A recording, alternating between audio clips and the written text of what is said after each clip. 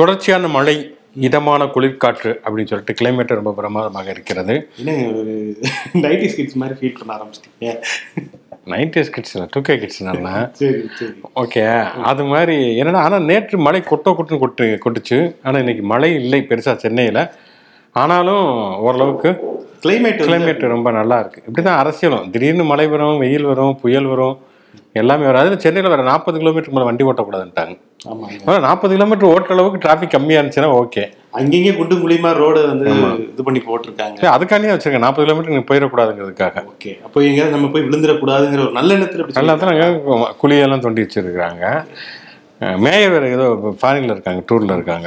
எல்லாருமே துணை மேயர்ல இருந்து எல்லாருமே பயங்கரமான டூர்ல இருக்காங்க. அதனால சென்னைக்கு எப்பயாவது அந்த மாதிரி கிளைமேட் வருங்கனால இப்போதைக்கு என்ஜாய் பண்ணிக்கும். அரசியலிலும் அவ்வப்பொழுது சூழ்நிலைகள் மாறிக்கொண்டே இருக்கின்றன. எந்த நேரத்தில் இடி இடிக்கும், எப்போ புயல் வரும், எதுவுமே தெரியாத ஒரு சூழல். அதை எதிர்பார்த்து காத்திருப்போம். ஷோக்குள்ள போகும். இது சொல்றதை சொல்லட்டும். ஷோ ஒளிப்பதிவாளர் சதீஸ்வரன், நான் சிவகுமார், நான் உங்கள் நண்பன் சார்.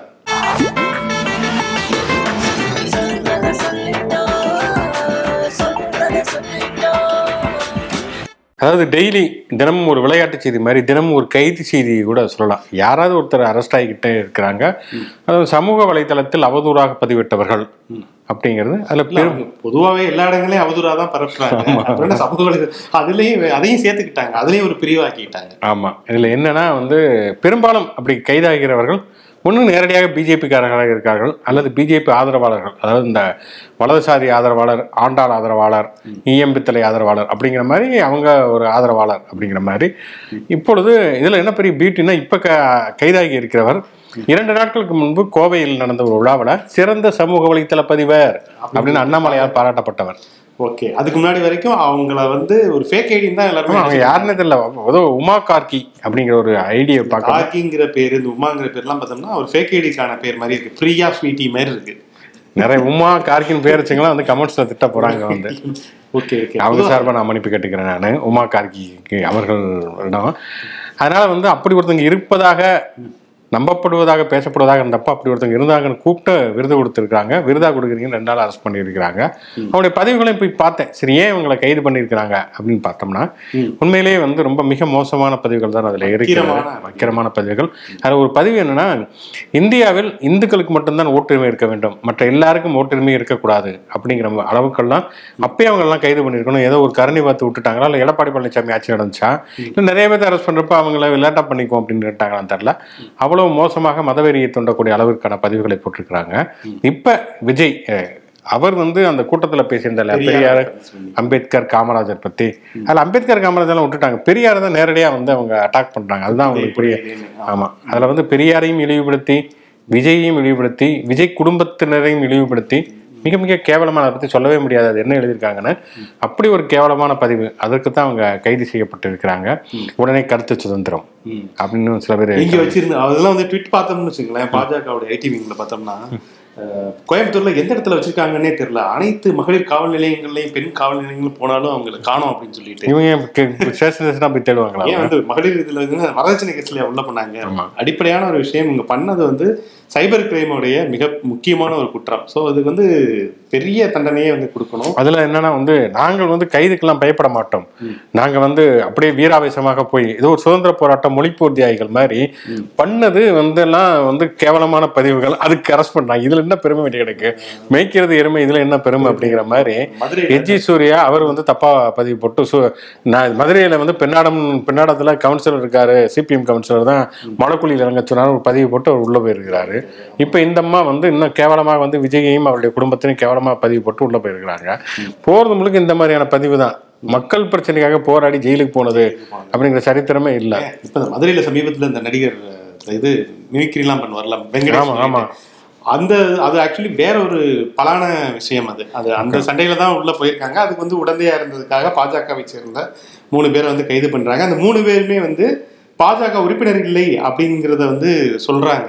ஆனா பட் உறுப்பினர் தான் அப்படிங்கிறதுக்கான போட்டோஸ் மற்றும் ஐடி கார்டு வரைக்குமே ஆதாரங்கள் சமூக வலைதளம் நாராயண திருப்பதி போட்டிருக்கிறா. அப்படி அவங்க எல்லாம் வந்து இது பாஜக இல்லை அப்படின்னு சொல்லிட்டு எந்தெந்த விழாவில் எங்கெங்க கலந்துக்கிறாங்க, யார் கூட எல்லாம் சேர்ந்து போட்டோ எடுத்திருக்கிறாங்க அப்படிங்கறது எல்லாத்தையும் போட்டாங்க. வைரமுத்துன்னு ஒருத்தர் பாரத் மாதா கி ஜெய் அப்படின்னு வேற சொல்லிட்டு வெளில வர்றாங்க. அது உள்ள போறப்பெல்லாம் பாரத் மாதா கி ஜெய் சொல்லிட்டு தான் அவங்க உள்ள போவாங்க. அந்த மாதிரி இப்ப தெலுங்கானால பாத்தீங்கன்னா அடிலாபாத்னு ஒரு தொகுதி, அங்க வந்து ஒரு பிஜேபியுடைய எம்எல்ஏ சோயம் பாபு ராவ் அப்படின்னு ரொம்ப அற்புதமான ஒரு கருத்தை சொல்லியிருக்காரு. உண்மையிலேயே வந்து அவருக்கு கூப்பிட்டு வச்சுட்டு அவருக்கு ஒரு சிறந்த மக்கள் பிரதிநிதி ஒரு விருது கூட கொடுக்கலாம். என்ன சொல்லியிருக்காருன்னா, தொகுதி மேம்பாட்டு நிதினு ஒன்று கொடுப்பாங்க. எதுக்காக கொடுப்பாங்கன்னா, தொகுதியில் ஏதாவது மேம்பாடு கட்டுங்க, பஸ் ஸ்டாண்ட் கட்டுங்க, நிலக்குடை கட்டுங்க, ஸ்கூல் கட்டுங்கன்னா. இவர் என்ன சொல்லியிருக்காருன்னா, இந்த தொகுதியில் எனக்கு வீடு இல்லை, அதனால வீடு கட்டுறதுக்காக இந்த தொகுதி மேம்பாட்டு நிதியை எடுத்து பயன்படுத்துறேன், என் பொண்ணு கல்யாணத்தை கூட இதுல இருந்தாங்க நடத்தினேன் அப்படின்னு வெளிப்படையா வேற சொல்லிட்டு, ஆமா அதை வெளிப்படையா வேற பேசியிருக்கிறா. அப்படி ஹெச் ராஜாலாம் நம்ம இதை பாரு, இது நான் வெளியில சொல்லிட்டா தெரியுறேன், என் கட்சியிலேயும் தான் தேர்தல் நிதி கொடுத்தாங்க அதை காரைக்குடியில வீடு கட்டுறதுக்கு தான் வச்சு வெளிவெளி எடுக்கிறாங்க அப்படின்னு வந்துட்டாரு.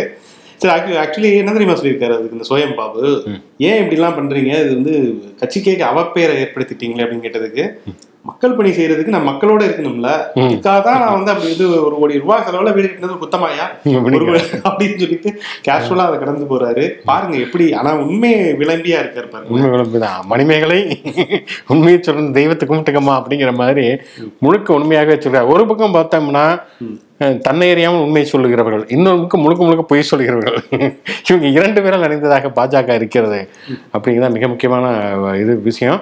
அதனால பொய் சொன்னா உள்ள போவாங்க, உண்மையை சொன்னாங்கன்னா எம்பியா இருப்பாங்க அப்படிங்கிற மாதிரி தான் இருக்கிறது. அதனால உண்மை சொல்லுங்கள் அப்படிங்கிற சொல்லுங்க.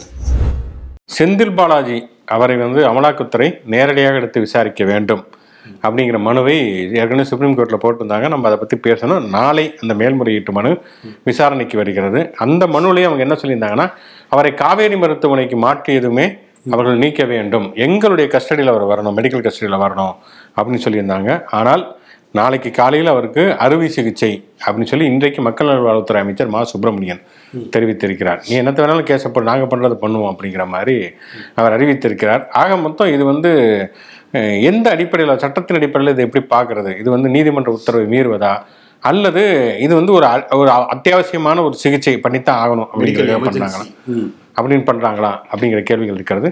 கண்டிப்பாக வந்து அவங்க அமலாக்கத்துறையை பொறுத்த வரைக்கும் சுப்ரீம் கோர்ட்டுக்கு தெரிவிப்பதற்கான வாய்ப்புகள் இருக்குது. நாங்கள் இப்போ கேட்டுக்கிட்டு இருக்கப்ப அவங்க வந்து அவசரமாக ஆப்ரேஷன் பண்ணுறாங்க அப்படின்னு கேட்கறதுக்குமே வாய்ப்புகள் இருக்கிறது. இவங்களுமே வந்து செந்தில் பாலாஜியுடைய மனைவியுமே வழக்கு தொடுத்திருக்கிறார்கள். இந்த வழக்கில் என்னையும் மனுதாரராக சேர்த்து எனக்குமே தகவல்கள் தெரிவிக்க வேண்டும், என்னுடைய தரப்பு வாதங்களையும் வைப்பதற்கு அனுமதிக்க வேண்டும் அப்படிங்கிற மாதிரி. ஏன்னா அவங்க ஏற்கனவே இங்கே உயர்நீதிமன்றத்தில் வழக்கு போட்டிருக்காங்க, ஆட்கொணர்வு மனு போட்டிருக்கிறாங்க. அப்படிங்கிறதுனால சுப்ரீம் கோர்ட்லையுமே இந்த வழக்கு தொடர்பாக தான் இந்த மேல்முறையீடு போயிருக்காங்கிறதுனால அங்கேயுமே அவங்க கேட்டிருக்கிறாங்க அப்படிங்கிறத பார்க்குறோம். அதனால் நாளைக்கு ஆப்ரேஷன் நடக்குமா, அதற்கு ஏதாவது முட்டுக்கட்டை போடுவார்களா, என்ன மாதிரியான வாதங்களை அமலாக்கத்துறை முன்வைக்கும், தமிழ்நாடு அரசு அதுக்கு என்ன பதில் சொல்லும். ஒரு பயங்கரமான ஒரு விறுவிறுப்பான ஒரு சேசிங் காட்சிகள் நாளைக்கு அரங்கேறும், நிறைய நிச்சயமாக இருக்கிறது. இந்த நேரத்தில் வந்து என்னன்னா, அடுத்த டார்கெட் பொன்முடிதானா அப்படிங்கிற கேள்வியுமே இருக்கு. ஈவன் அண்ணாமலையுமே அதை வந்து வெளிப்படையாகவே சொல்லி இருக்கார். ஒவ்வொரு மாதமும் ஒவ்வொரு அமைச்சருடைய ஊழல் பட்டியல் வெளியாகிறது. இந்த மாதம் பொறுத்த வரைக்கும் ஆமா, ஏதோ இந்த சன் டிவியில் போடுறாங்க நகைச்சுவை திங்கள் அதிரடி செவ்வாய் மாதிரி செந்தில் பாலாஜி மாதம் பொன்முடி மாதம் மாதமாக பிரிச்சுட்டு பண்ணியிருக்கிறாங்க. 2006 to 2011 திமுக ஆட்சி காலகட்டத்தில் அமைச்சராக இருந்த பொழுது பொன்முடி அவருடைய மகன் கௌதம் சிகாமணி இப்போ எம்பியாக இருக்கிறார். அவருடைய உறவினர் ஜெயச்சந்திரன் எல்லாருமே வந்து அந்த செம்மண்ணை எடுத்ததிலே அளவுக்கு மீறி எடுத்திருக்கிறார்கள். அதனால அரசுக்கு 28 கோடி ரூபாய் இழப்பு அப்படிங்கிற ஒரு வழக்கு தொடுக்கப்பட்டிருக்கிறது. அது விழுப்புரம் மாவட்டத்தில் அந்த எம்பி எம்எல்ஏக்களை விசாரிப்பதற்கான சிறப்பு நீதிமன்றம். அதுக்கு வந்து அப்படி விசாரிக்க கூடாதுன்னு சொல்லி கௌதம் சிகாமணி ஒரு கேஸ் போட்டிருக்கிறாரு. அது வந்து தள்ளுபடி செய்யப்பட்டிருக்கிறது. கரெக்டா இப்ப வந்து ஒரு ட்விஸ்டா செந்தில் பாலாஜி மேட்டர் வந்து ஆபரேஷன் போற நேரத்துல இது வந்து வெளியில வருது. இந்த ஆபரேஷன் வந்து அடுத்து அந்த சினிமால சொல்ற மாதிரி அந்த பேஷண்ட்டை டிஸ்சார்ஜ் பண்ணிட்டு இந்த பேஷண்ட்டை அட்மிட் பண்ணுங்க அப்படிங்கிற மாதிரி பொன்முடியை தூக்கி அட்மிட் பண்ணிருக்காங்க இப்ப இந்த விஷயத்தை. அதனால வந்து ஏன்னா ஏற்கனவே சுப்ரீம் கோர்ட்டு செந்தில் பாலாஜி மீது மேல் நடவடிக்கை எடுக்கலாம் அப்படின்னு சொன்னதை தொடர்ந்தான் செந்தில் பாலாஜி வீட்டுல அமலாக்கத்துறை ரெய்டு கைது அப்படிங்கலாம் நடந்தது. அப்படிங்கிறப்ப பொன்முடியும் அப்படியான ஒரு இலக்குக்கு உள்ளாவாரா, அவருமே கைதுக்கு உள்ளாவாரா, இவங்க என்னென்ன விசாரணை நடத்தணும் தான் சொல்லியிருக்கிறாங்க. ஆனால் அமலாக்கத்துறை விசாரணை ரெய்டுன்னு வந்தாலே அடுத்தபடியாக அது கைது அப்படிங்கிறதா இருக்குது. மணிஷ் சிசோடியாவிலேருந்து ஆரம்பிச்சு செந்தில் பாலாஜி வரைக்குமே அது எதிர்கட்சிக்காரங்களை மட்டும். ஆளுங்கட்சிக்காரங்களுக்கு எந்த பிரச்சனையுமே கிடையாது, அவங்களுக்கு சம்மன் கூட அனுப்புறது கிடையாது. அதுல எதிர்கட்சியா இருந்து முகாம் மாறி டக்குன்னு போய் பாஜக போய் சேர்ந்துட்டாங்கன்னா அவங்களுக்கு வேற மாதிரி அவார்டெல்லாம் கொடுப்பாங்க. அவங்களுக்கு ஒரு கூப்பன், சிறப்பு கூப்பன் ஒன்று உண்டு. அவங்களுக்கு எந்த விதமான பிரச்சனையுமே இல்லை. அதனால இது பொன்முடி அடுத்த டார்கெட்டாக இருப்பாரா, இது மேலும் மேலும் திமுக அரசுக்கான நெருக்கடி கொடுக்குறாங்க. ஏன்னா நாடாளுமன்ற தேர்தல் பக்கத்தில் வர வர இருக்கிற எல்லாத்தையும் உள்ளதுக்கு போட்டு ஸ்டாலின் மேலேயுமே சிபிஐ நாங்கள் விசாரணை மனு கொடுக்க போறோம் அப்படின்னு சொல்லி இவர் சொல்லியிருக்காரு, அண்ணாமலை சொல்லி இருக்கிறாரு. அதனால இப்படியான நெருக்கடிகள் இருக்கிறதா நீங்க எல்லாத்தையும் கவனிச்சு பாருங்க. ஆளுநருக்கு நெருக்கடி கொடுக்குற ஆட்கள் பிளஸ் யார் யாரெல்லாம் ஓப்பனா பேட்டிகள் சமீப காலங்களில் கொடுத்தாங்களோ அவங்க மேலதான் இந்த ஈடியோடைய நெருக்கல் வருது. செந்தில் பாலாஜி அது ஏற்கனவே கொங்கு இதா இருந்ததுல ஆரம்பிச்சு சமீபமா அண்ணாமலைக்கு எதிராக பயங்கரமான ஸ்டேட்மெண்ட்லாம் 2 பேரும் ஒருமையில பேசுற அளவுக்கு மாறி மாறி பேசிட்டு இருந்தாங்க. பொன்முடி ஆளுநரை அந்த அவையில இருந்து வெளியில போயா அப்படின்னு சொன்னதுல ஆரம்பிச்சு ஃபுல்லா என்னென்ன பேசிட்டு இருந்தாரு. துணைவேந்தர் மாநாடு எல்லாவற்றிலுமே ஒரு கடுமையான எதிர்த்தரப்பை முன்வைத்தவர். இல்ல அதனாலதான் அவர் பழிவாங்கப்படுகிறாரா, இல்ல அவர் மேல ஏற்கனவே முறைகேடு வழக்கு இருக்கதே அதில் நடவடிக்கை எடுக்க வேணாம்னா கண்டிப்பா அதை எடுக்கலாம். ஆனா இது எதிர்கட்சிக்காரர்களுக்கு மட்டும் இது எப்படி அதுதான் சிக்கலான ஒரு கேள்வியாக இருக்கிறது. திமுகவுக்கு ஒரு பெரிய நெருக்கடி அப்படின்னு தான் சொல்லலாம். மறுபடியும் தொட்டுப்பார் சிண்டிப்பார் வீடியோ போடுவாரான்னு தெரியல. இன்றைக்கு திருவாரூர்ல அந்த கலைஞர் கூட்டம் திறப்புழா நடக்கிறது. நிதிஷ்குமார் அவர் வரவில்லை, உடல்நலம் சரியில்லை அப்படிங்கிறப்ப முதல்ல ஜனாதிபதி அவங்க வரல, இந்த தடவை நிதிஷ்குமார் வரல, தேஜஸ்வி யாதவ் முன்னிலையில் இந்த விழா நடைபெறுகிறது. அதுலயுமே பல சவால்களை ஸ்டாலின் நம்ம இப்ப ஷோ பேசிட்டு இருக்கிற நேரத்துல அந்த விழா நடந்து பாஜக தமிழ்நாட்டிலும் சரி இந்தியாவிலும் சரி அவங்க ஆட்சி அமைக்கவே கூடாது அப்படிங்கலாம் கடுமையாக விமர்சிக்கிறார். ஏன்னா ஏடிஎம்கே இருந்தாலும் கொஞ்சம் அடங்கி போயிருப்பாங்க எடப்பாடி பழனிசாமினா. இவங்களை பொறுத்த வரைக்கும் இவங்க நேரடியாக பிஜேபி எதிர்ப்பது அப்படிங்கிற முடிவில் உறுதியாக இருக்காங்க. அப்படிங்கிறதுனால ஒரு பக்கம் இவங்க உறுதியாக இருந்தால் அந்த பக்கம் அவங்க ரெய்டு கைது அதுலேயுமே உறுதியாக இருக்கிறார்கள். அது வழி வேற டிபார்ட்மெண்ட் அப்படின்னு சொல்லிட்டு உள்ளுக்குள்ளே புழுங்குறாரா அப்படிங்கிறது தெரியல. பக்கத்தில் இருக்கக்கூடிய சேட்டன்கள்லாம் இந்த ஸ்டேட்மெண்ட் இருக்குல்ல, ஸ்டாலினுடைய வீடியோ ஆகட்டும், இன்னைக்கு பேசின விஷயம் ஆகட்டும், பார்த்தீங்கல்ல பக்கத்து ஸ்டேட்ல பாருங்க ஃபயர் விடுறாங்க பாருங்க அப்படின்னு சொல்லிட்டு இந்த பேசுற ஸ்டேட்மெண்ட்டே அவங்க ஆக ஓகோன்னு சொன்னோன்னா இன்னும் இந்த அரபாடி வண்டியிலையும் அசையாம நிக்கிற மாதிரி ஸ்டாலின் அடுத்த வீடியோக்கு ரெடி ஆயிட்டு இருப்பாருன்னு நினைக்கிறேன். ஆக்சன் கட் சொல்லி அதனால நிறைய நெருக்கடிகள் தான் இருக்கிறது. அதனால் அடுத்தடுத்து இந்த செந்தில் பாலாஜிக்கு நடந்த விஷயங்கள் பொன்முடிக்கும் நடக்குமா, அடுத்தடுத்து இந்த மாதிரியான காட்சிகளை நாம் பார்க்க நேரிடுமா என்பது தெரியவில்லை. பார்ப்போம், பொறுத்திருந்து பார்ப்போம். ஆதிபுருஷ் அந்த படம் தான் ஒரு பெரிய அளவிலான நெருக்கடிகளையும் சிக்கல்களையும் சந்திக்கிறது. பொதுவாக பார்த்தோம் அப்படின்னு சொன்னால் ஒரு பக்கம் பார்த்தோம்னா இந்துத்துவத்தை விமர்சிக்கக்கூடிய அல்லது பிஜேபி விமர்சிக்கக்கூடிய படங்கள் நெருக்கடிக்கு உள்ளாவது அப்படிங்கிறது நமக்கு தெரியும். காட்மேன் படத்துல இருந்து ஆரம்பிச்சு நிறைய படங்கள் நெருக்கடிக்கு உள்ளாவது அப்படிங்கிறது நமக்கு தெரியும். எப்படி காஷ்மீர் ஃபைல்ஸ் இவர்கள் கொண்டாடினார்களோ, கேரளா ஸ்டுடியோ கொண்டாடினாங்களோ, அது மாதிரி தான் இந்த படத்தையும் கொண்டாடுவாங்கன்னு நினைச்சு நான் கூட வரிவிலக்கெல்லாம் அறிவிப்பாங்க அவங்க ஆள்ற ஸ்டேட்ல அப்படின்னு ரொம்ப ஆர்வமா பார்த்துட்டு இருந்தேன். ஆனா இந்த அளவுக்கு குமுறுவாங்க அப்படின்னு சொல்லிட்டு நான் எதிர்பார்க்கல. நீங்க படம் பார்த்தீங்களா? ஆக்சுவலி இது நான் படம் பார்க்கல. நிறைய பேர் ஆதி புருஷ் பாதி புருஷ் கூட இல்லை, ஒரே பேதி புருஷ் ஆயிடுச்சுன்னு சொல்லிட்டு தேட்டரை விட்டு ஓடுறாங்க அப்படி. ஆமா, அதுவும் இல்லாமல் அனுமாருக்கு சீட்டு காலி பண்ண இப்போ ஆக்சுவலாக அனுமார் உட்கார போகிறாங்க, சனி பகவான் உட்காந்துருப்பாருன்னு நினைக்கிறேன். எல்லா சீட்லையும் தொடர்ச்சியாக நெருக்கடி. இதில் முதல் காட்சிகள் ஒரு குரங்கு எட்டி பார்த்தது, அது அனுமாரே விட்டார், ஜெய் ஸ்ரீராம் முழக்கம்லாம் போட்டு ஓப்பனிங்லாம் நல்லா தான் இருந்துச்சு. அப்புறமா ஆனால் போக போக எங்களுடைய மனதை புண்படுத்தி விட்டார்கள், ராமாயணத்தை தவறாக சித்தரித்து விட்டார்கள் அப்படின்னு இந்துத்துவ அமைப்புகளே கடுமையான எதிர்ப்புகள் தெரிவிக்குது. உத்தரப்பிரதேசலாம் தியேட்டருக்குள்ளேயே பெரிய ஆர்ப்பாட்டங்கள்லாம் நடத்தி இருக்கிறார்கள் அப்படிங்கிறத பார்க்குறோம். எங்கே தப்பு நடந்துச்சு என்ன ஏதுன்னே தெரில. இப்படி கடைசியில் படம் பார்க்குறவங்க விசாரிச்சாதான் அவங்களே ஏதோ ஒரு கதை எழுதியிருக்கிறாங்களா. ராமாயணங்கிற பேரில் திருப்பதிக்கு வந்தார்ல அந்த டைரக்டர், கீர்த்தி சனவனுக்கு முத்தம் கொடுத்தாரு. அப்பவே தெரிஞ்சிருச்சு இவர் ஏதோ படம் எடுக்கல, இவர் ஒழுங்கா ஏதோ ஓட்டி விட்டு இருக்காரு அப்படின்னு சொல்லிட்டு ஓப்பி அடிச்சிருக்காரு. காசு எவ்வளவு கோடிகள் பண்ணிட்டு ஒரு சாதாரண வீடியோ மீம்ல இருக்கக்கூடிய ஒரு கிரியேட்டிவிட்டி கூட இல்லாம அவ்வளவு மோசமான கிராபிக்ஸ் காட்சிகள் வச்சிருந்தனால கடுமையான எதிர்ப்புகள் வருகிறது. பாடலாசிரியர் அவருக்கெல்லாம் கொலை மிரட்டலாம், அவர் பாட்டு தானே எழுதினாரு, அவருக்கு கொலை மிரட்டல், அவர் வீட்டை சுற்றி போலீஸ் பாதுகாப்பு, சனாதன தர்மத்துக்கு எதிராக எழுதிட்டாரு. அதுல சினிமா தொழிலாளர்கள் சங்கம்னு சொல்லி அவங்க வேற ஒரு இது பண்ணிருக்காங்க. இது மத உணர்வை புண்படுத்துகிறது, சனாதன தர்மத்துக்கு எதிராக இருக்குது. சினிமா ஷூட்டிங்ல அவங்களுக்கு தொழிற்சங்கம், அவங்களுக்கு ஏதாவது பிரச்சனை பெப்சி எல்லாம் இருக்குதுன்னா அவங்க வந்து வேலை நேரத்துக்கு மேலே வேலை வாங்குறாங்க அல்லது போதுமான ஊதியம் தரவில்லை அப்படின்னு சொன்னால் படப்பிடிப்பையும் நிறுத்திய காலகட்டம்லாம் இருக்குது. பாலுமேந்திரோட ராமன் அப்துல்லா ஷூட்டிங்லாம் நின்றுச்சு, பெரிய ஸ்ட்ரைக்லாம் நடந்தது. அப்படி தொழிலாளர்களுடைய பிரச்சனைக்காக தான் ஒரு தொழிற்சங்கம் வந்து போராடும், குரல் கொடுக்குங்கிறது நம்ம கேள்விப்பட்டிருக்கிறது இங்கே. ஆனால் அங்கே தொழிற்சங்கமே வேற மாதிரியானது. அவங்க ஆதிபுருஷ் படத்தில் ராமாயணம் தப்பா இருக்கு அப்படின்னு சொல்லிட்டு அவங்க ஓடிடியில் கூட போடக்கூடாது அப்படின்னு சொல்லிட்டு அவங்க பிரதமருக்கு கடிதம் எழுதியிருக்கிறார்கள். என்னையா நடக்குது இங்க? அவர் யோசிச்சுட்டு இருந்திருப்பாரு பிரதமர், இதுக்கு வந்து நம்ம உடனடியாக ஆதரவு தெரிவிச்சு ஏதாவது பண்ணணும்னு நினைச்சிட்டு இருந்திருப்பாரு. இப்ப நிலைமையே தலைகீழா மாறிடுச்சு பாருங்க. ஆமா, இந்த பிள்ளையார் பிடிக்க போய் குரங்காக முடிந்த கதை அப்படின்னு சொல்லுவாங்க. இது வந்து அனுமாரை பிடிக்க போய் அது வேற சனி பகவானாக முடிந்த கதை அப்படிங்கிற மாதிரி தான் இருக்கிறது. அது என்ன உண்மையாக அந்த படத்தை பார்த்தா தான் தெரியும். ஆனா இந்த ராமாயணத்தை தப்பா காட்டிட்டாங்களா வேற மாதிரி காட்டிட்டாங்க அப்படிங்கிறதுல ஒரு கருத்து என்னன்னா, ராமாயணங்கிறது ஆக்சுவலாக ஒண்ணு கிடையாது.